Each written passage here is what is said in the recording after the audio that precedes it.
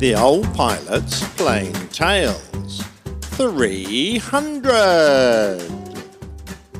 Oh, choices, choices. What possible plain tale could I do for the 300th Airline Pilot Guy show?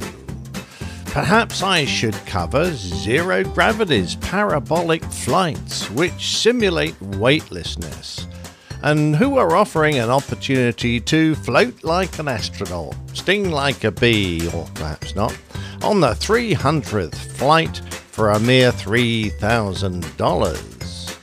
I could talk about the Australian guide dog Brogan, who took his record 300th flight on Qantas earlier this year, or the Flight 300 party pill that offers a natural herpes relief. But I suspect that would be one for Dr. Steph to talk about, that is.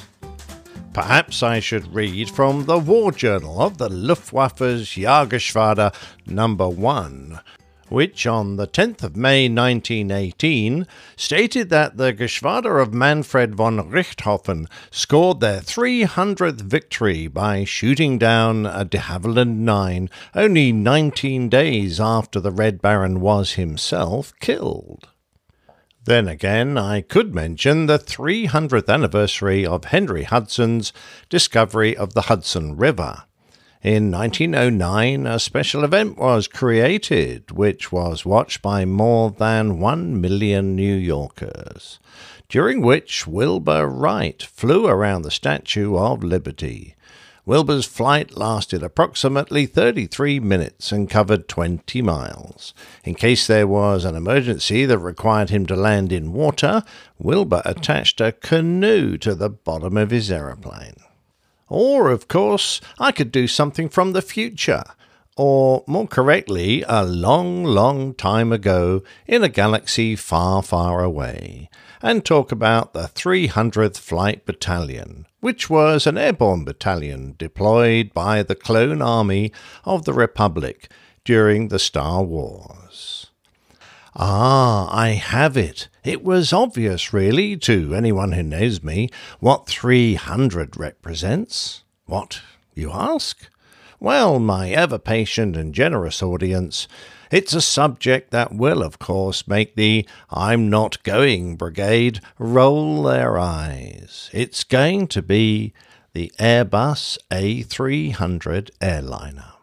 Now, I know all of you Boeing lovers will be reaching for the off button, but I promise, I promise, I will get on to your favourite manufacturer on show number 747. Is it my fault they have such big numbers?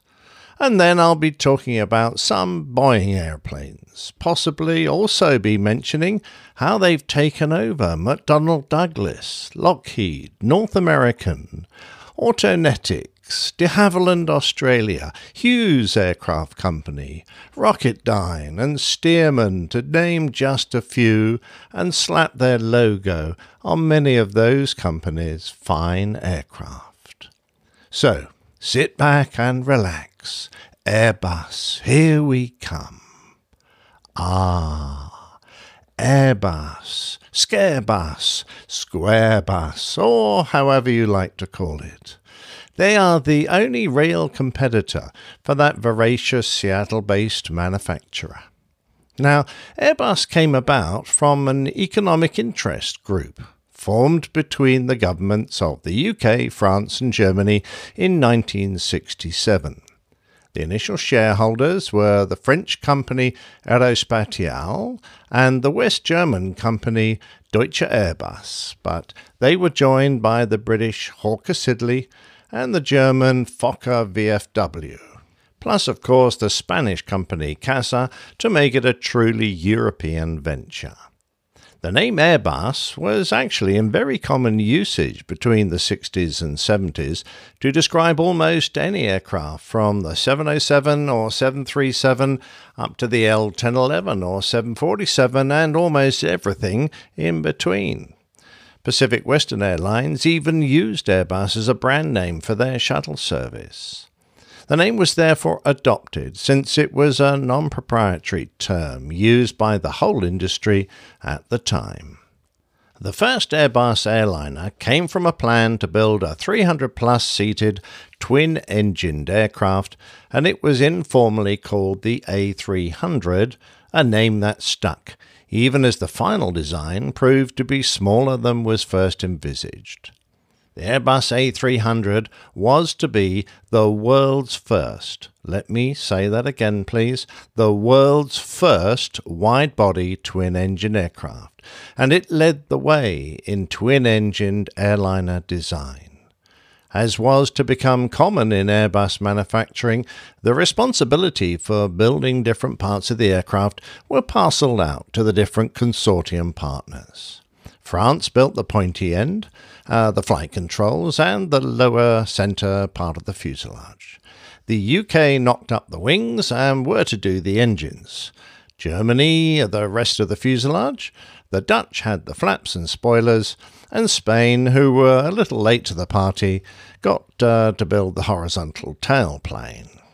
The Rolls-Royce 207 triple-spooled engine that was going to be fitted was going to be a bit late and possibly slow initial production, so alternatively powered versions were offered, with engines from Pratt & Whitney or General Electric. Apart from being the first ever wide-body twin, have I mentioned that? The aircraft achieved a number of other firsts. Due to its high performance and safety standards, it became the first ever, ETOPS, Extended Twin Operations Compliant Aircraft. It was the very first commercial aircraft to use composite materials. It pioneered the use of centre of gravity control by transferring fuel. It had the most advanced wing design of the time, a highly efficient supercritical wing section. The A300 also had some clue of what Airbus technology would eventually be able to deliver with its fully electric brake control. Later versions would achieve another world first, the first ever wide-body aircraft designed for 2 crew, as well as having a fully glass cockpit. The A300's launch party was rather overshadowed by the similarly timed arrival on the aviation scene of the Concorde, and everybody wanted to write about the cool kids in their fancy pointed jet with its arse on fire. However, the A300 proved to be an extremely attractive option, and not only did it sell to European airlines, it was also purchased by American Airlines, Pan American, Continental, Eastern, UPS, and FedEx, to name just a few. Over 500 were built and operated by over 90 airlines worldwide. In addition to passenger versions, the A300 came in a freight version, which is widely acknowledged as the best-selling freight aircraft of all time. That's the best-selling freight aircraft of all time. 10 years after the official launch of the A300, the company had achieved a 26% market share in terms of dollar value, enabling Airbus Industries to proceed with the development of its second aircraft, the Airbus A310. The aircraft served as a passenger airline, a cargo transporter, a VIP aircraft, a military airborne tanker and transport, and in addition, it became the Airbus Super Transporter, or Beluga, and used to ferry parts between the company's manufacturing facilities. 561 A300s were ordered and 561 delivered, of which 239 are still in operation. As of late 2015, 32 hulls had been lost. Of the very first and more memorable incidents was the A300 that was hijacked by terrorists and flown to Entebbe Airport in Uganda. Israeli commandos rescued 102 of the 106 hostages. But for the full story, you'll have to listen to The Plain Tale in APG episode 254, Operation Yonatan. In other incidents, the A300 proved itself to be a wonderfully strong and capable airframe. On the 22nd of November 2003, during the invasion of Iraq by US-led forces, Fedayeen irregular units who were loyal to Saddam Hussein put up stiff resistance by launching guerrilla-style attacks on rear supply convoys. At Baghdad Airport, an A300 registered OODLL was being operated by European Air Transport on behalf of DHL and was returning to Europe, only half full, having delivered mail and other essentials to the American troops. The only people on board were the crew, the two Belgian pilots, Captain Eric Janot and First Officer Steve Michielsen, plus a British flight engineer, Mario Rafael. The captain was 38 and had a good amount of experience with over 3,000 hours, most on the A300. The Australian air traffic personnel working at Baghdad cleared the aircraft for takeoff, and soon it was approaching 8,000 feet on its way to reach 10,000, where it would be safe from attack. Unbeknown to Captain Janot, a Fedayeen unit with a French journalist accompanying them had assembled on the outskirts of the airport. As he got airborne, he was spotted, and from the back of a pickup, a Russian SA-14 Strela, known to NATO as the Gremlin, was produced. Whilst the nitrogen bottle in the launcher's body cooled the infrared seeker head, the A300 climbed. Eventually, the seeker became operational and acquired the heat source, the General Electric CF6 engines, and the missile leapt from its launcher tube. The missile had a theoretical maximum engagement altitude of 7,500 feet, but climbing at nearly 1,500 feet a second, the missile easily overtook the airliner.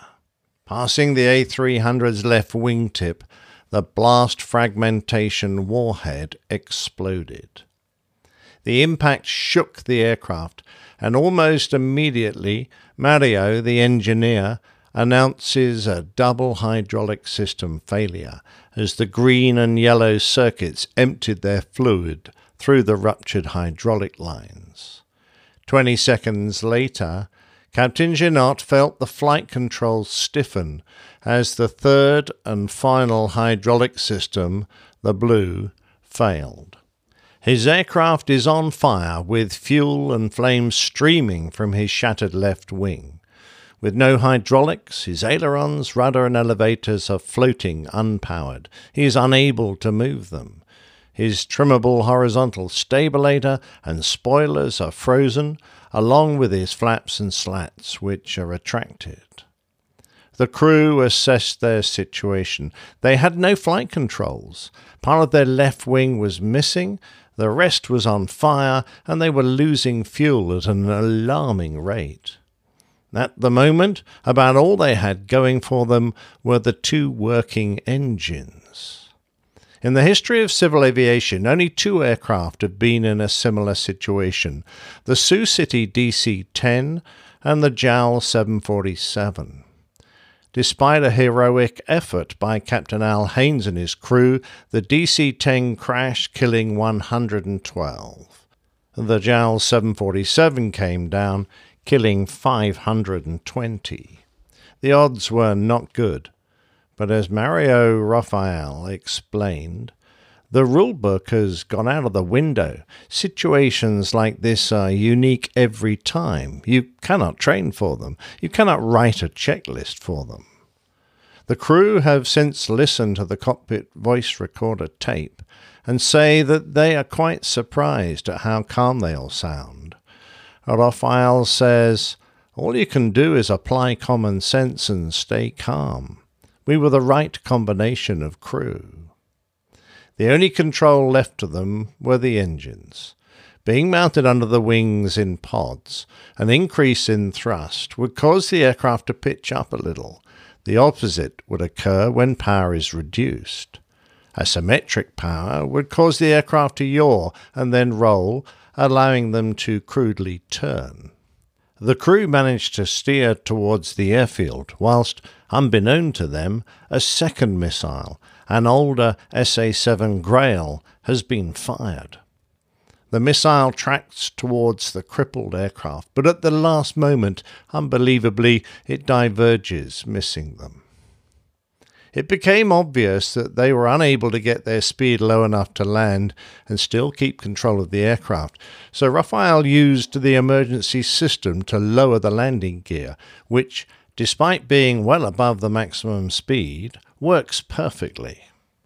The aircraft was trimmed to 215 knots when the stabilator froze, and with the speed back to that regime, it's a little easier to control. But despite this, Captain Janot goes around from his first approach. The engineer is working hard to ensure that, despite the fuel leak, fuel is fed to the left engine, but not the fire. Without both of the engines running, they are doomed. The second approach, made from a long straight in, is looking better, and they are lined up to land on runway 33 left.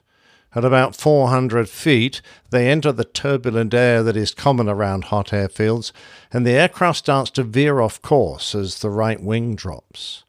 Janot adds power and rights it again, but as they touch down, with no rudder or steering, they run off the side of the runway. Engaging full thrust reverse, the aircraft starts to plough across the sand and disappears into a huge cloud of dust kicked up by the reversers. Watchers assume the worst, but as the dust settles, the aircraft is intact and has stopped a mere 3,300 feet after landing. An unbelievable story of a remarkable crew and aircraft. The crew were rightly honoured and given awards from around the globe. They included the Hugh Gordon-Burge Memorial Award from the Guild of Air Pilots, which is awarded to flight crew whose outstanding behaviour and action contributed to the saving of their aircraft and is only given for events of significant merit. And the Flight Safety Foundation's Professionalism Award in Flight Safety, which was presented to the crew members for their extraordinary piloting skills in controlling their aircraft. And what of the amazing A300? Well, it was promptly repaired and put up for sale.